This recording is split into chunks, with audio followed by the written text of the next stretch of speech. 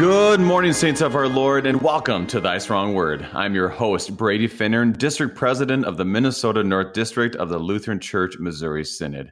Thank you for tuning us in this morning on Worldwide KFUO, Christ for you, anytime, anywhere. A blessed Pentecost this Thursday, July the 7th, as the light of Christ shines on us from Genesis chapter 28. As we look at this chapter, there's a lot happening before this point. We see Esau and Jacob, and clearly Esau was not happy with Jacob. And so what do you do? I guess fight or flight. And he definitely did a flight from that land. And today we see one of the stories and hear one of the stories that I remember very vividly as a kid, not because of the angels, not because of the way up to heaven, and brings up other songs like Led Zeppelin comes to mind when I hear this, when I read this text. But I remember specifically thinking, why was he sleeping on a stone? That was one of the big questions I had as a child, but clearly there's more to the story than just that. So as we look at this, we refresh our memory, but also open up our Bibles, put on your Christ goggles, for the gifts are ready for you. Thank you to our friends at Lutheran Heritage Foundation for your support of Thy Strong Word. Visit lhfmissions.org for more information, lhfmissions.org. Helping us to be strengthened by God's Word this morning, we welcome back regular guest Pastor Curtis Dieterding of Zion Lutheran Church in Fort Myers, Florida. Pastor Dieterding, a blessed Pentecost, and welcome back to Thy Strong Word.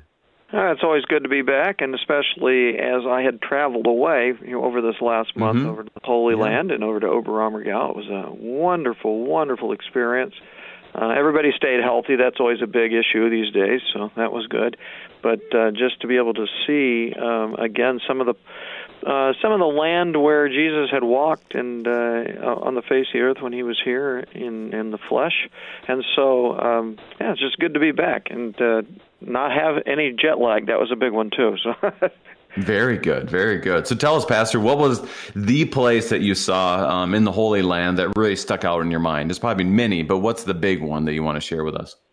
Well, this is my second visit actually to the Holy Land. So, I've always been intrigued by the Qumran caves where the Dead Sea Scrolls were found, and the communities that actually wrote the Old Testament is just it's always very fascinating. Of course, the places where there's a claim that this is where Jesus was born, Jesus had died, Jesus had raised from the dead. It just brings to life again that this is the area, anyway, where all of these things took place. Our tour guide kept saying, if it's not here, then it is near.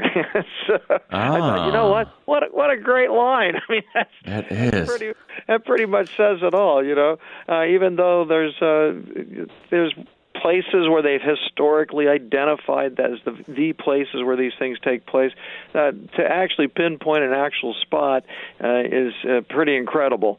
So that was his line, and I thought, man, that was just right on. But just to know and to see the land and to see the area and to experience some of the ruins that are still there from when the Romans came in and when other civilizations came in and built there, those are always just incredible sights to see, and to see that some of those sites probably also were seen by Jesus as well. Mount of Olives is always a very touching place to visit because it sits across from Jerusalem and the temple there. So it's absolutely a gorgeous view. And then with all the bodies there of people who have died, the graves that are there in the Kidron Valley it's just an amazing sight. That just is etched in my mind. So, there's all kinds of places over there I love to see. So, I love it. And that's just a reminder for our listeners to God worked in history. He worked in real time, in real places, with real people. And that's a real strength that we have as Christians. When we read Scripture, there really is no, what did one person say? Every time an archaeological dig occurs, Christianity is proven once again to be real, to be a real thing. And there's not really ever been an archaeological find that has proven Christianity to not be true, which is a real amazing thing. And I love that. Say that line again. If it's not here, it is near. Yeah, if it's not here, then it is near. He would Nice. always say. I love it. And there are some places, though. I mean, you could actually see the ruins from what has been there before. So some of those, they're pretty close, if not right on, to where at least that particular town, like Capernaum, existed, and Jericho and the well and all of those things. You can see that some of those are pretty old. That they're not recreated. Some of the things, the old pieces of wall from the old city, the city of David, of Jerusalem. There, you can see those walls you can see are centuries old. You can definitely see that, and so and Jerusalem's never moved. I mean, that's where Jerusalem's always been, and the walls and the different walls that were built over the centuries are all there for you to see. So, yeah. Wow, what a gift. Well, it's good to have you back, and it's good to be in the Word with you this morning. So, Pastor, as we look at Genesis chapter 28, can you begin our time in prayer? Sure. Gracious God, again, your Word will come to us this day and speak to us. A word that you had given to Abraham, to Isaac, to Jacob. We pray that we would continue to learn from this word how all of this connects to us even to this very day, how your promises continue to be fulfilled throughout the centuries and for our sake, that we might have a relationship with you who is our eternal Father. We look forward to that day when we will join in eternal life with you, and thank you and praise you that through all of these prophets and through all of these in the past came your Son, Jesus Christ, to die for us, to rise for us, to give us that hope. That everlasting hope. May you continue to be with us again in your word as we grow in our faith and in the grace that is ours in Christ Jesus, in whose precious name we pray. Amen. Amen. If you have any questions concerning our text this morning of Genesis chapter 28, send us an email, kfuo@kfuo.org, or call during this live study, 314-821-0850, 314-821-0850. As we hear the Word of God this morning, we're going to take it piece by piece, section by section, because there's a lot, what I would consider just a lot of great things for us to reflect on and obviously to see Christ. So, Pastor, as we look at Genesis 28, it happens in the context. How do you want to start us off as we begin this study? Well, I was just thinking as I was sharing with you all the different places I've been over in the Holy Land, and one of the places 10 years ago when I was there, not this time around, but we went to see what was known as like the Cave of the Patriarchs, where Abraham, Isaac, and Jacob's tombs are located. That was very moving too. Just to think that there is respect still given, high respect given to the Abraham, Isaac, Jacob, Sarah, Rebecca, Leah, the matriarchs and the patriarchs that are celebrated there in the Holy Land. So, what that reminds me of, though, is that our history in the Christian church comes from the history of God's people, the Israelites, and through these people, we have, of course, been given the wonderful gift of Messiah, Jesus, who has given us the new life we now get to enjoy today. So all of these stories that we are going over here in the book of Genesis are so important because it's our genealogy. It's going back to the beginning of when everything was coming together and the promise of God was given, and all of this follows through. So each and every one of these stories connects us always to that promise that God gives us, including the one today with Isaac and Jacob, and some of what we hear concerning Leah and Rebecca and Laban. All the different people, people that are mentioned here, all connect us to the one who is our Savior. Well, and that's where what leads us up to this could easily be misinterpreted as, well, obviously God is God's he's not helping the situation here, because you have the two brothers. One steals the blessing. Esau hates Jacob. This is like, where are you, God? How come you're not doing anything? Where there's been a focus from almost every pastor, and I know you're doing the same thing as we're speaking about what this all leads to, is that reminder that God's hand was upon all of this, carrying his people through, even though it looked like this was not the smooth path that you would think God would put his people on. So Pastor, I think that relates to today, because none of our paths are smooth by any stretch. And why is that important for us we see Genesis, see the beginning, that after Genesis 3, things are kind of messy, but yet God's hand's upon it. Why is that important for us to know, even for today?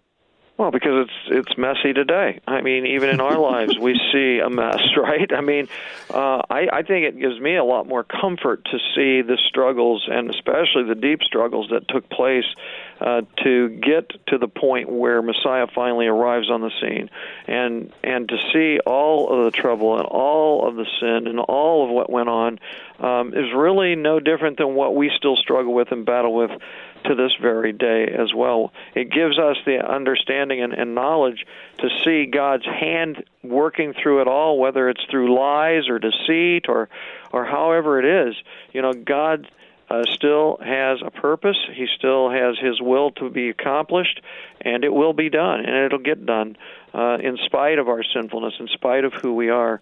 We hear in the Scripture, too, that, Christ came and died while we were still yet sinners. Well, we're always sinners in need of his mercy, of his salvation, of his forgiveness. The world has not changed. The world is still in need of a Savior. And so, this again, it gives me comfort in knowing that things did not always run smooth then. They still don't run smooth for me today, and for us really as a whole when we look at our world around us today and our continual struggle as God's people. Well, in that struggle, as we know, God's hand is upon it, carrying his people. So I'm ready to start digging in to see that in action. So, Pastor, you ready? Yep, let's do it. All right, let's do it. Genesis chapter 28. We're reading from the English Standard Version, and we'll be reading the first 5 verses. We hear the word of God. Then Isaac called Jacob and blessed him and directed him, "You must not take a wife from the Canaanite women. Arise and go to Padan Aram, to the house of Bethuel, your mother's father, and take as your wife from there one of the daughters of Laban, your mother's brother. God Almighty bless you and make you fruitful and multiply you, that you may become a company of peoples. May he give the blessing of Abraham to you and your offspring with you, that you may take possession of the land of your sojournings that God gave to Abraham." Thus Isaac sent Jacob away, and he went to Padan Aram to Laban, the son of Bethuel the Aramean, the brother of Rebekah, Jacob, and Esau's mother. So I would encourage our listeners, before we dig in, is if you have a Lutheran Study Bible, which it's not required, but I do suggest, it's full of riches and teaching tools that you'll be able to see not only what Scripture says, but also maps. On page 60 of the Lutheran Study Bible, it shows all of Jacob's travels as we come up with these names and we present these names, But it gives you a good visual. I'm a visual person, so I would just encourage you that if you do have a Lutheran Study Bible, that here's the opportunity to kind of get a feel for the names that we are presenting. But right now, Jacob is going away. Fight or flight is kind of the idea, out of really fear for Esau and what he might do to him. Pastor, what are the other things you got highlighted in these first 5 verses? Well, it's the faithfulness, of following his father's will. And I think that stands out for me more than anything, that, he has some specific instructions that he's giving to his son here.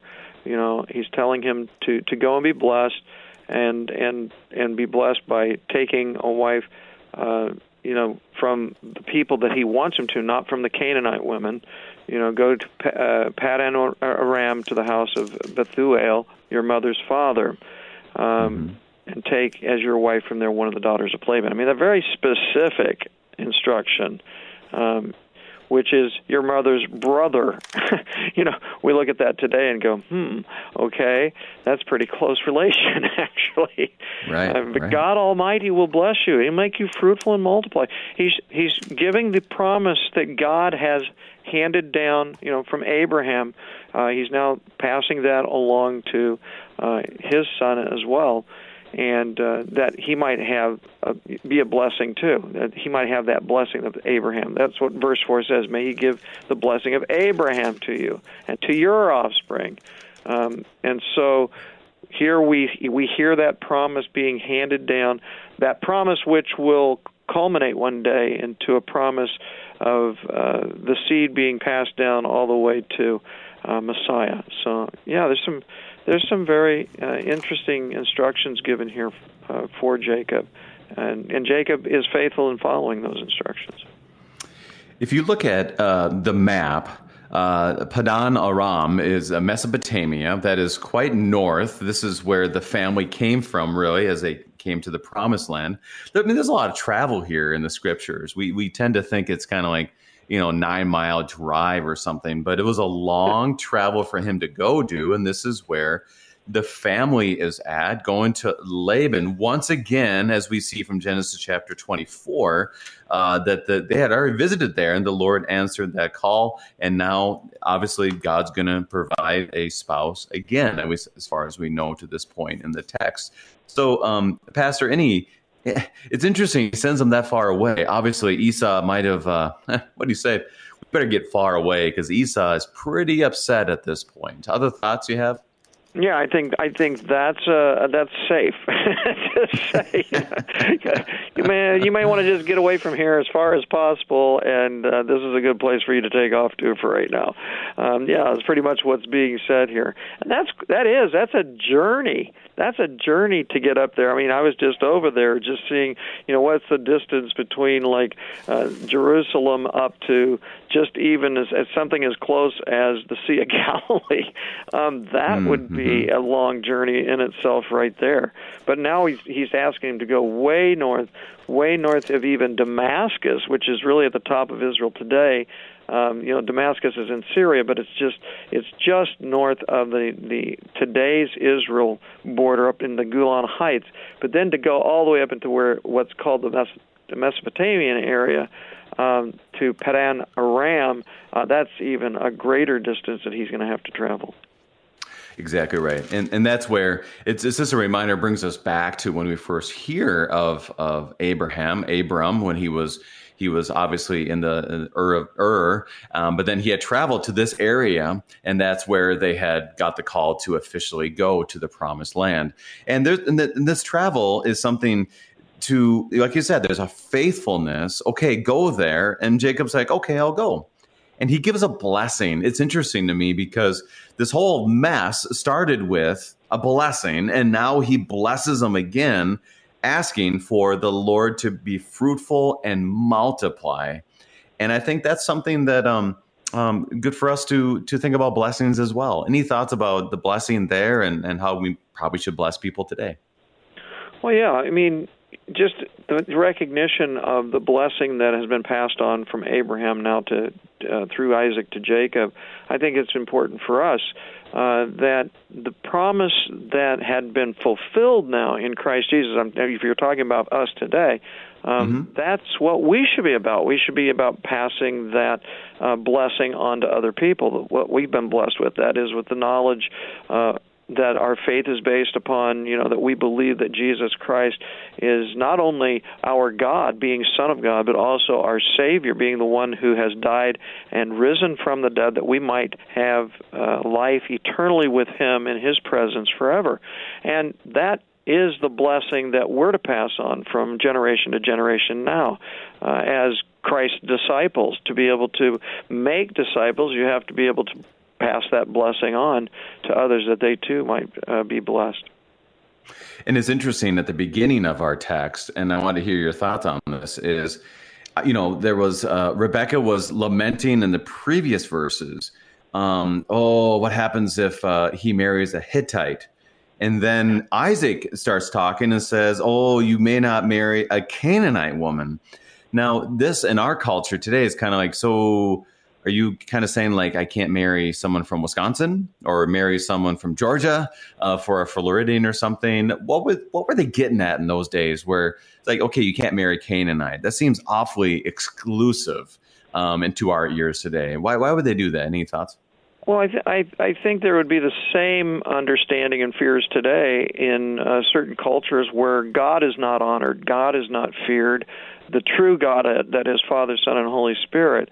And so there would be a real deep concern, just like there's a concern even within Christian faiths today of, marrying someone from another denomination. Probably not as much today as there used to be. But the concern would be, where is your priority in your life? Is God truly the one and only true God of your life?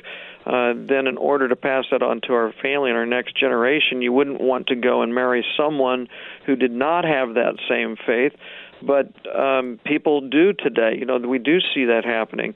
But there's always been a strong, when it comes to the faith, I'm talking about when it comes to the faith and what we believe concerning God, there's always been a strong desire for parents to want their children to marry another Christian, to marry, in some cases, someone of your same denomination. So this is not unusual because the cultures definitely had their own way of worshiping, usually either false gods or some other god or the true God.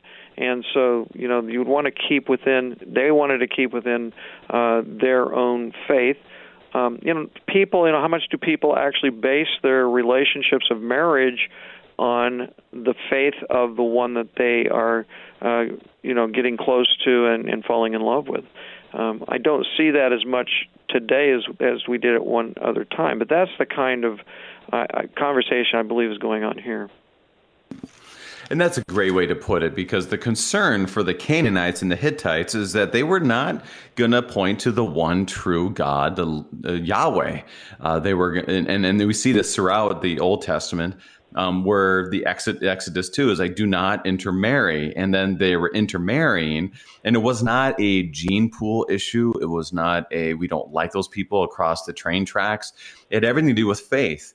And that's our concern too. And I invite our listeners to pray for young people or people who are courting or looking to be dating and possibly marrying, is that they're able to set the guidelines, if you will, and say, I want to be with someone who's in the faith. Now, one of the great things about this too is that God still works. I mean, I've known people who have gotten married to someone who was not really a strong believer or a believer at all. And all of a sudden that spouse becomes a believer, and thanks be to God for that. But then I've seen the opposite, where somebody who is in the church, values Christ and his gifts, marries someone who's not, and then all of a sudden they're the ones who fall away. So it really is, to me, a time of prayer. It was for them, clearly, as Isaac was caring for his son, but it is also for us, and time to pray and ask the Lord to continue to keep people steadfast in the faith. Pastor, anything else in verses 1 through 5? No, I think we've pretty much covered the ground. I just do want to just reiterate the importance of, when I do marriage counseling, one of the things I do, and because there's a lot of fringers, what I call fringers, people that say that they believe in Jesus, that they truly understand all of what God has done and so forth. But then when we get into conversation, that doesn't seem to be a priority in their life, which is always troubling to me because I'm not sure why that is. If indeed we're putting God first in our lives, why would that not be a focal point, not only for you and your marriage, but especially as you raise children? Of course, in marriage counseling, we talk about having children and so forth, and how do you see them, how do you see disciplining them and, raising them. And so we have a lot of conversation, especially if they're not attending church on a regular basis, or only for the time being, as a pastor that they're only there so that they can accommodate the fact that, see, we're going to church, and now, we want to make that a priority, but a lot of people don't. And so, this is so important to hear how things worked back in the day, and how important that is even for us today to continue to bring our children to church, to the faith, to grow in it, and to grow in their relationship with their God who created them, who redeemed and wants to sanctify them in doing His work. So, yeah. So as we look at this, let's continue as we see, kind of like you're saying, Esau and marriage. So let's continue verses 6 through 9. Now Esau saw that Isaac had blessed Jacob and sent him away to Paddan Aram to take a wife from there, and that as he blessed him, he directed him, "You must not take a wife from the Canaanite women," and that Jacob had obeyed his father and his mother and gone to Paddan Aram. So when Esau saw that the Canaanite women did not please Isaac his father, Esau went to Ishmael and took as his wife, besides the wives he had, Mahalath, the daughter of Ishmael, Abraham's son, the sister of Nebaioth. Pastor, with about a minute left in our time, Esau chooses a wife. And it's kind of interesting because you're like, okay, how did he choose this wife? Your thoughts?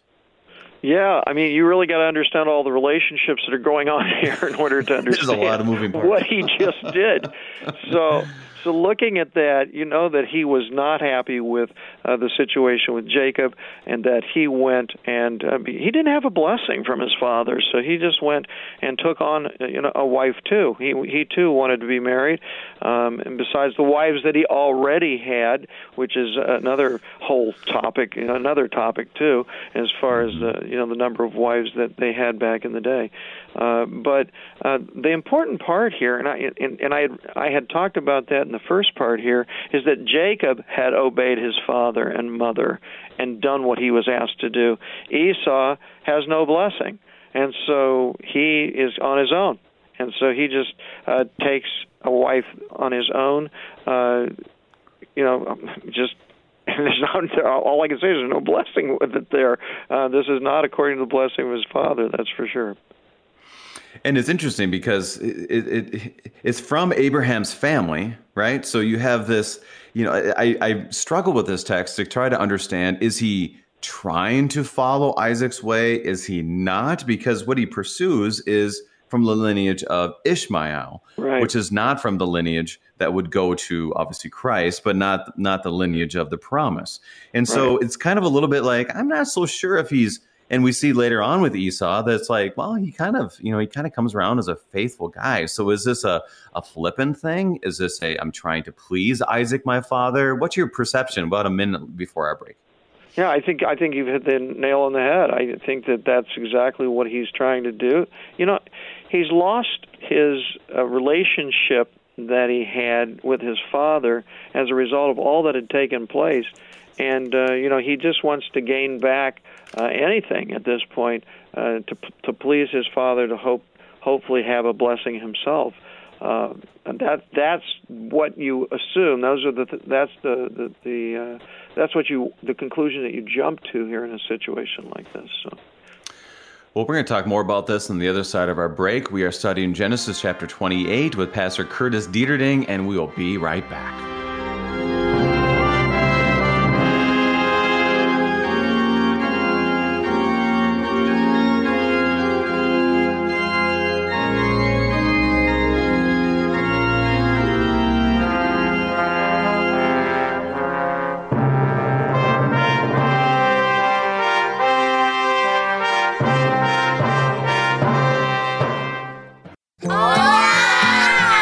These are the voices of young Lutherans in Mexico City, children who are excited to learn more about their Savior, Jesus.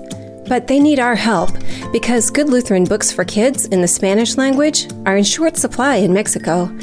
To learn how you can help tell Spanish-speaking kids everywhere about Jesus in a language they can understand, go to the Lutheran Heritage Foundation website at lhfmissions.org/Juan 316.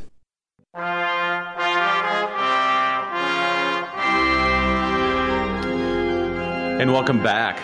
We are studying Genesis chapter 28 with Pastor Curtis Dieterding of Zion Lutheran Church in Fort Myers, Florida. And Pastor, as we have gone through these verses, the next portion is one that's very well known. I mean, this is Sunday school stuff. This is something that's always etched in my memory, but I want to make sure the groundwork is laid that Jacob is going away.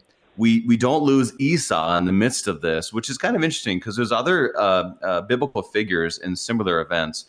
For example, like Ishmael, that he kind of goes away and we don't really hear much about him again. But Esau is a vital figure throughout this. And so I think that's a really interesting detail that's very much so an important piece as we come to the next few chapters, excuse me.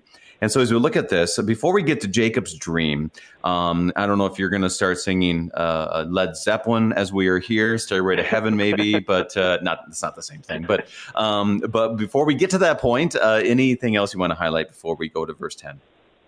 I just know that as we're starting to move into the next section, we're going to see that there are going to be other places mentioned, and I think it's very helpful to follow that map that you pointed out in the Self-Study Bible on page 60. I think it'll be good for us too to kind of see where things are at as we're moving through this next section. But and you know, talking about Sunday school stories, I mean, this was definitely a popular one. You can definitely see the Concordia Publishing House Sunday school materials that included these images of him, laying there on the ground and the stairs going up to heaven and so forth. So, yeah, go ahead. No, you go ahead. I'm saying, there's a lot of important realities in this that go far beyond the Sunday school details, but the pictures. But it definitely is a great visual for us. And I would encourage our listeners to look at the map on page 60. Is Beersheba, where we're going to be starting, is way down. I mean, it's south of the Dead Sea, Sea of Galilee. Like you said, not Damascus is a significant distance away, but we're talking a long trip all the way to Mesopotamia and Haran. So it's a good reminder for us. It's not a straight shot, no interstate, none of those kind of things either. So definitely Jacob is not only one to listen to the Lord, but he obviously persevered and endured as he traveled in that direction. So I'm ready to dig in. You ready to continue? Yes, and we also need to keep in mind there are some mountains to contend with between there and there because I've been on those. I've seen them. They're not the mountains of the Rockies and they're not the Appalachian, but they truly are some mountains that you would struggle getting over them. So I mean, it would take some work to get there. So. Absolutely. So let's keep digging in here. Verse 10.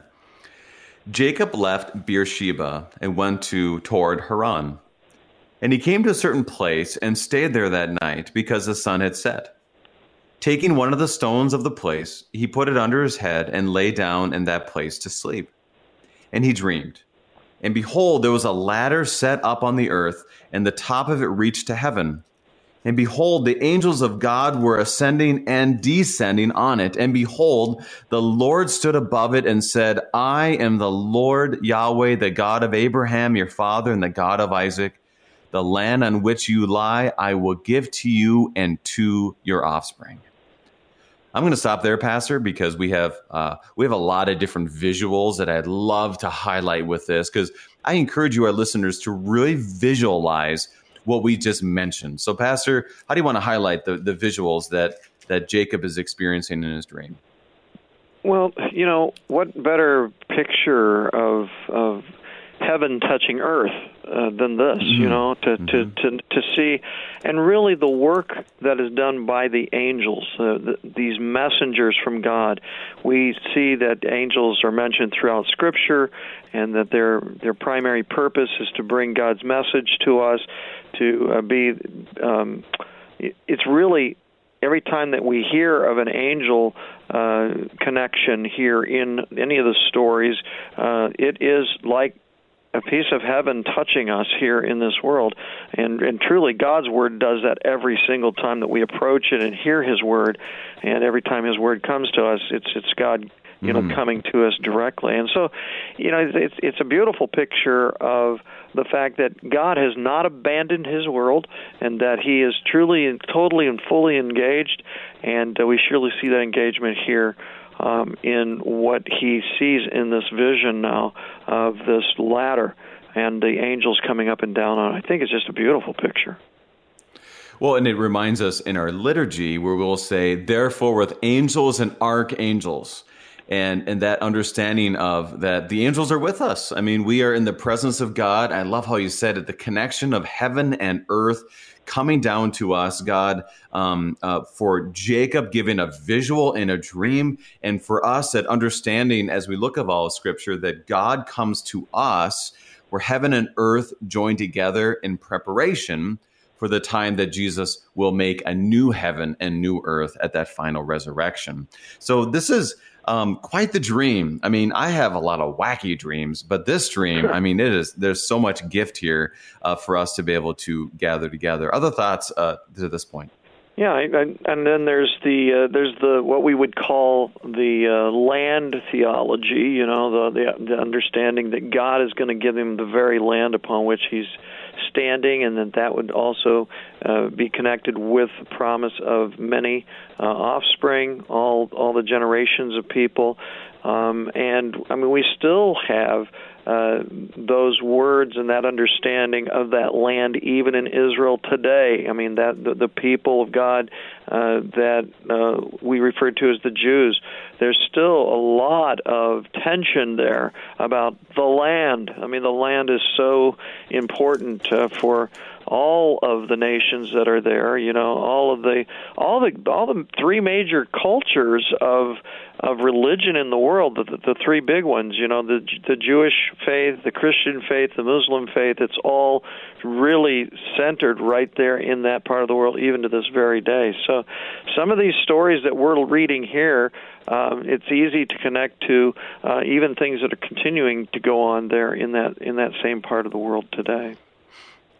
Verse 13 says, and behold, throughout, when we studied the book of Matthew, that was a very common theme, that when you say behold, something big is about to happen. And here, and behold, the Lord Yahweh stood above it. And this is a reality, like you were saying before, that this gives us a vision of Christ and our Emmanuel.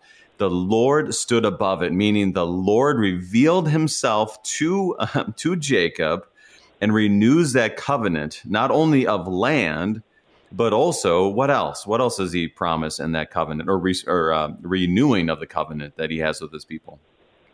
Well, I think the idea that he's going to be coming down to earth as well. I think, you know, he's going to touch earth himself. Of course, we know that that's going to be done in the flesh, that the Word of God, this promise, is going to become flesh and actually dwell in this very land. You know, I mean, if you look at the whole land thing again, this is where God makes his promises. This is where the holy city of Jerusalem is. This is where everything takes place, you know, as God touches earth. And so there's a lot here.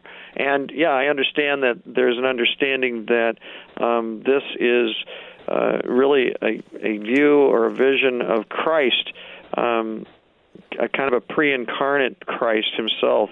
And, of course, if we look at the story of the birth of Jesus, what do we see? We see angels. We see angels, again, touching earth with the message that God brings, that here is the Christ. Here he is, and this is my promise fulfilled.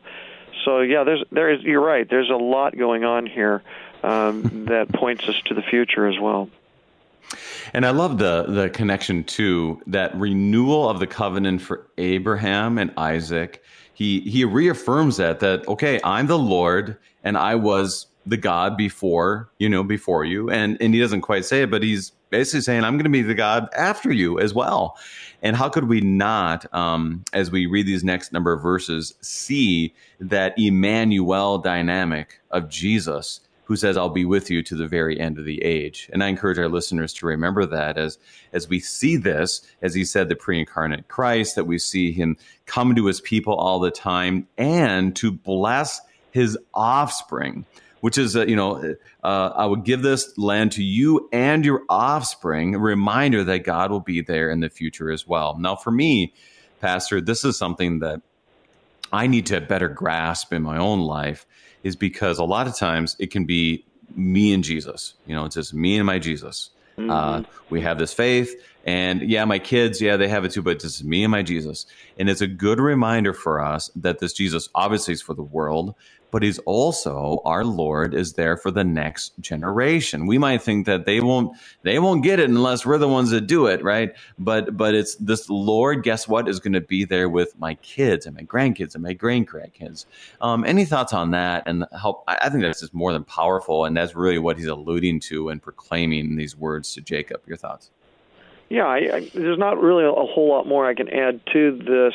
But again, when we think of the land that God gives, there is a land. There's going to be a new heaven and a new earth that God will give us. We're still traveling. We're still moving through with all the different generations of people to that greater. So this land, these promises always point to a greater place, a greater promise for God's people, and we're still living that out even to this day. Well, let's continue. Verse 14. Oh, by the way, I was going to ask this. Did you actually see this traditional spot for this event? Is there a place where there's a stone and says this is where Jacob slept on or anything like that you saw? No, we were actually pretty limited because we were doing kind of a threefer. We actually were doing the Holy Land, and then we went to see castles and churches up in Germany and Austria, and then it concluded with the Passion Play in Oberammergau. So that was kind of a threefer for us. So we were really cramming in every day, just in certain areas. And we didn't make it that far north to actually see this place. So. Gotcha. Okay. All right. Very good. Well, I'm exhausted just hearing what your travels were. So thanks be to God that you were able to pull it off. So verse 14, we continue on. Your offspring shall be like the dust of the earth, and you shall spread abroad to the west and to the east and to the north and to the south. And in you and your offspring shall all the families of the earth be blessed. Behold, I am with you, and I will keep you wherever you go. I'll bring you back to this land, for I will not leave you until I have done what I have promised you. When Jacob awoke from his sleep and said, surely the Lord Yahweh is in this place, and I did not know it. And he was afraid and said, how awesome is this place? This is none other than the house of God, and this is the gate of heaven. So, Pastor, there's promise, and then there's promise, and then there's promise. So, Pastor, tell us about the promises the Lord gives here. Yeah, it's multi-layered. You can see that here. It's kind of strange. As you were reading, and you had this image of your offspring shall be like the dust of the earth, and then it goes on to say, and that dust shall spread abroad, to the west and the east, to the north and the south, and so forth, that your offspring will be all over the earth, and they will all be blessed.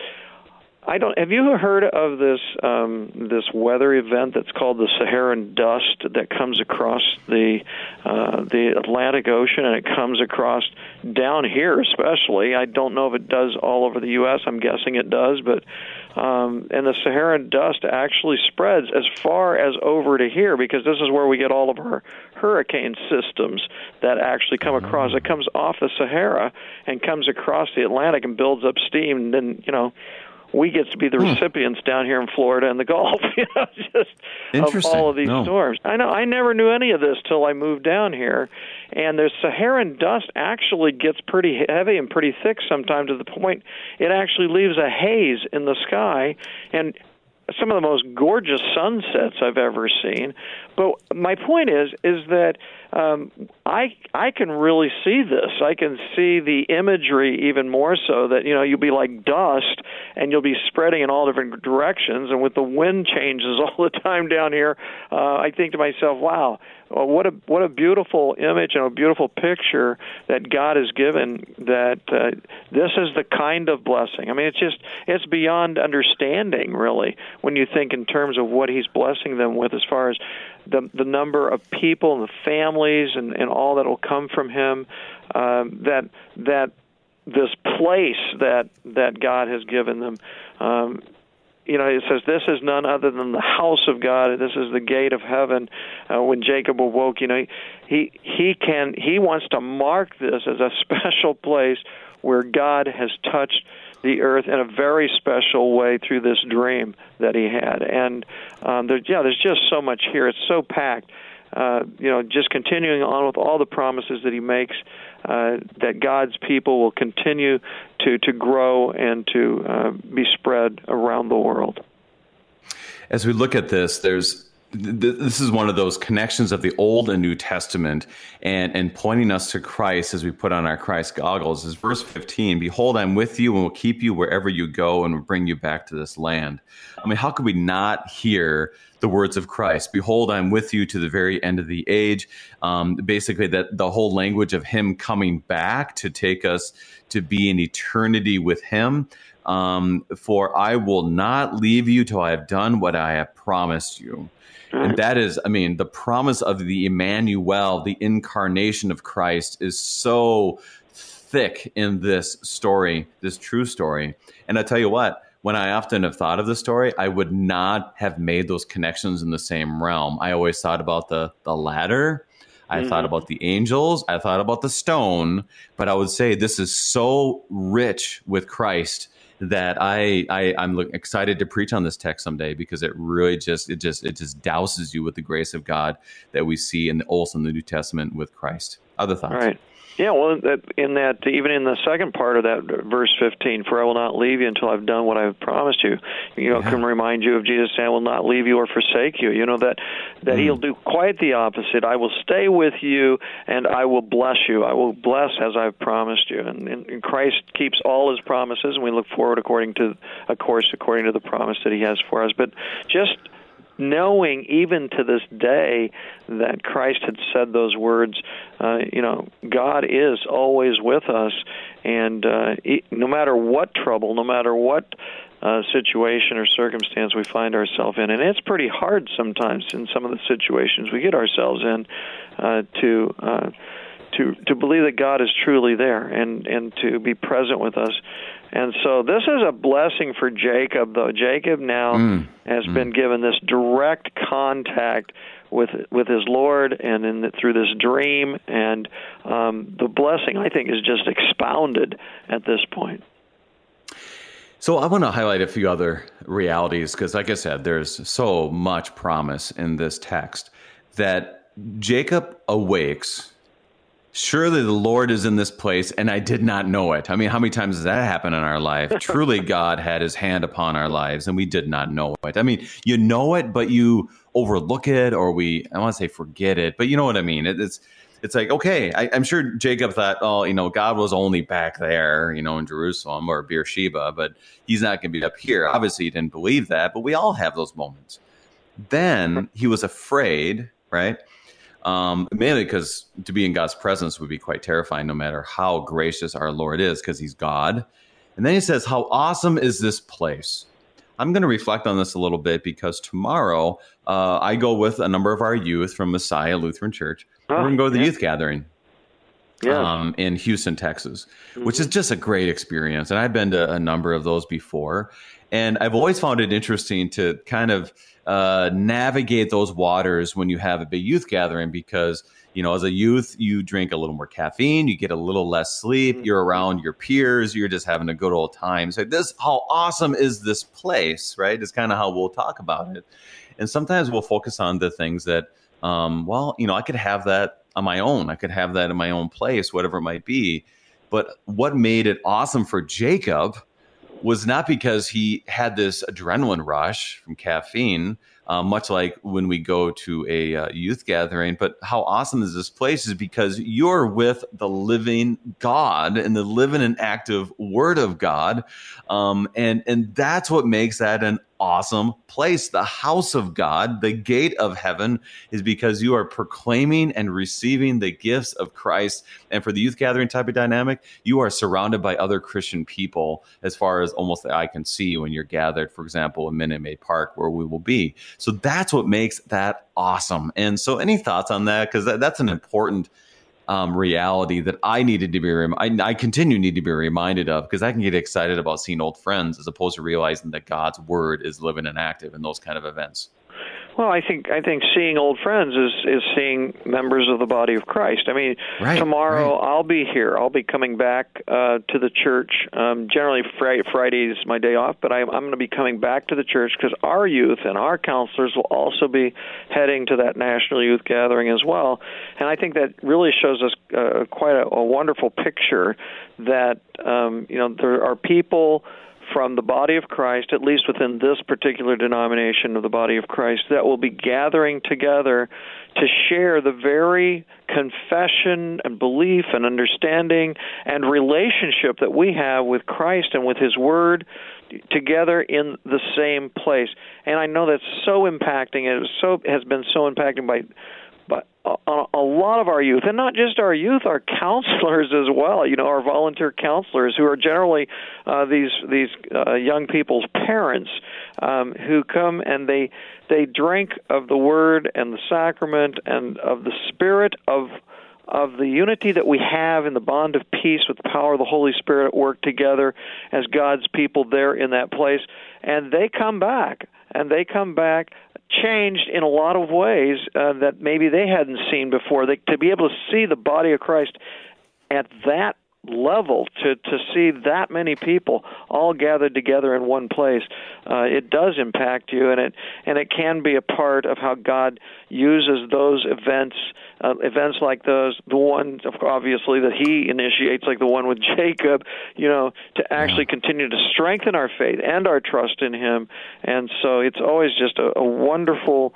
It's a wonderful experience for all of those who get to participate in that. And unfortunately, I'm not one of those this year. We have a director of Christian education who will take our gang over there, and even our director of parish music will be a part of helping out over there as well. So, but it's always a wonderful time. I always enjoyed those gatherings. And that's why pray for our young people, our leaders, and all involved as they come and receive the gifts of our Lord in Houston. So let us continue. We have a few minutes left in our time. Verse 18. So early in the morning, Jacob took the stone that he had put under his head and set it up for a pillar and poured oil on top of it. He called the name of that place Bethel, but the name of the city was Luz at the first. And Jacob made a vow, saying, if God will be with me and will keep me in this way that I go, and will give me bread to eat and clothing to wear, so that I may come again to my father's house in peace, then the Lord Yahweh shall be my God. And this stone which I have set for a pillar shall be God's house. And all that you will give me, I will give a full tenth to you. As you mentioned before, Pastor, that when the word of God is proclaimed and the sacraments administered, it changes lives, and clearly it did so for Jacob. It is here he names the place Bethel and makes some promises. What does he have? What does he proclaim that day? Yeah, it's really interesting because that name Bethel means the house of God. It talks about how this place is sacred and holy because it is the place where God touched Jacob through this dream in a very special way. And what's interesting is that it says, I will make a vow, or Jacob basically is saying he's making a vow that he will go and will give me bread to eat and clothing to wear, so that I come again to my father's house in peace. Just the whole idea and the imagery of the bread, again, too, that God continues to supply us the clothes to wear, supplies us with all that we need. His recognition on there's just so much here. This pillar, I mean, it has the oil that's poured on it. It's just, there's just so much connected. The oil reminding us of the prophet, priests, and kings who were anointed as God's people, leaders, to lead His people, and Christ Jesus, of course, being anointed in the waters of baptism as prophet, priest, and king. This thing is so packed. It would take us a lot more than the few minutes we've got left to unpack all of that. But I want to get back to what Jacob says here, again, that God provides all things. Even this stone, and it was interesting because it wasn't until I really was looking at this text again that I realized that the stone that he actually lays his head on is actually considered the kind of a stone that you would build a building on, like a pillar, like a house, like the house of God. So it's that gives it even more, oomph right. for me, as far as the setting it up and really seeing that God's house is more than just a building, but God's house is all of us who trust and believe in Him. And you could use that imagery of don't build your house on the sand, be wise like the man who built his house on the rock, which is clearly Christ as well. Like you said, there's so much to give, and how it ends is that in faith, trusting in God's promises, he gives it back to the Lord, which is already his, and he gives it so that in faith, and may we be as generous as well. Pastor, 30 seconds left in our time. How do you want to highlight our chapter and encourage our listeners in Christ? I think just always capturing what God is doing through these stories as far as what He's telling us concerning these generations of people and how that is important for us. And just this idea of a promised land, a promised place that still connects to us even to this very day, how important it is to bring our children before God's Word and into His house to gather together as His people to continue to grow in the promises that He still makes to us today, that one day we'll live forever with Him through the faith that we have in His Son, Jesus. And I just also want to say congratulations. I didn't get to say that before, Pastor Finnern, for your election as president of the Minnesota North District. Well, thank you very much. Each day, learning more, and God's grace is sufficient. President Harrison said, God gives you what you need, and that's true for me, and it is true for you, it is true for all of you, our listeners. So we have to go, though. So Pastor Curtis Dieterding of Zion Lutheran Church in Fort Myers, Florida, giving us God's strong word from Genesis 28. Pastor Dieterding, thank you for bringing us his gifts. It's always a joy, and thank you for having me, and God bless all of you that are listening today. I'm your host, Brady Finnern, District President of the Minnesota North District of the Lutheran Church Missouri Synod. Thank you for joining us, and the Lord keep you safe in the palm of His hand.